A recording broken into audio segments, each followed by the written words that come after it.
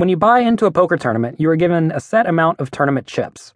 For example, when you buy into a $10,000 tournament, you typically get $30,000 in chips. These chips can only be used in that tournament. You cannot cash them out for money. Everyone plays poker until one person has all the chips, which can take from a few hours to several days depending on the structure of the tournament. The blinds are gradually increased to induce action, which reduces the field over time. For example, a tournament may start with 10,000 chips and 2550 blinds, but after a few hours, you may be playing 500, 1,000 blinds, turning the event into a crapshoot. Once 90% or so of the players have been knocked out, prize money is paid to everyone once they lose their last chip, usually with the majority of the money going to the top 3 finishers. For example, in large tournaments with 10,000 people, 1,000 people will usually walk away with some money.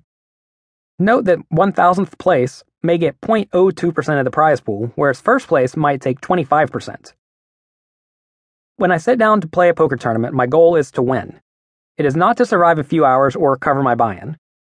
I play to win because most of the prize money goes to the top few finishers. All of the biggest winners in tournament poker play to win. To win, you have to play an aggressive style of poker. If you are tight, you won't make it. Your chips constantly change in value. If you are running low on chips, you need to get your last few chips in the pot with a decent amount of equity. If you have a huge amount of chips, they lose value because a person can only go all in for the amount of chips they have in front of them. Those extra chips above what the second highest person at your table has are not worth nearly as much as the chips that equal that player's stack.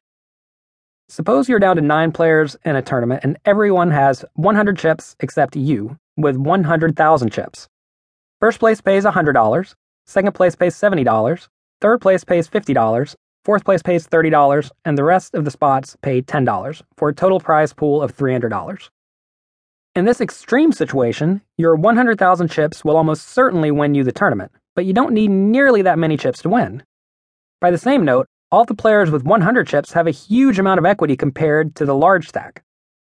In fact, one of the 100 chip stacks will end up having almost the same value as the 100,000 chip stack by the end of the tournament, as the large stack will get $100 and the stack of 100 will get $70.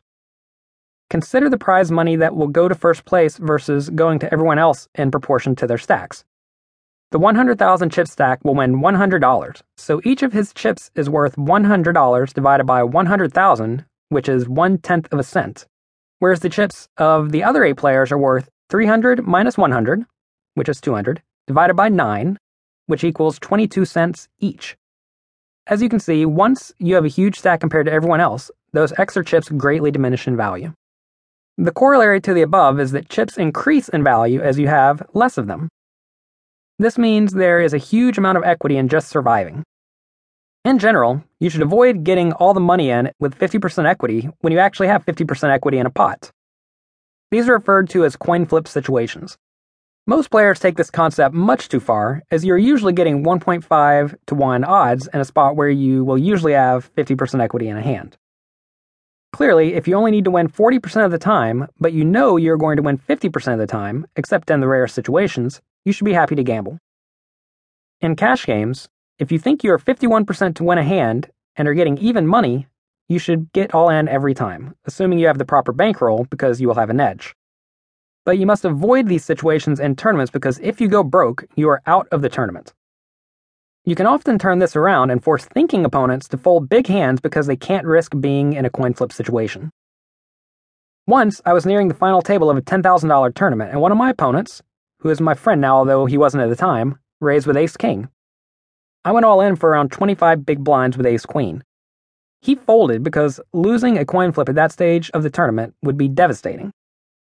While I think he should have judged my range of hands better, as I probably had a fairly wide range in that spot because I know players fold too often, it was probably a good fold if he thought I was only pushing pairs, ace-king, and ace-queen.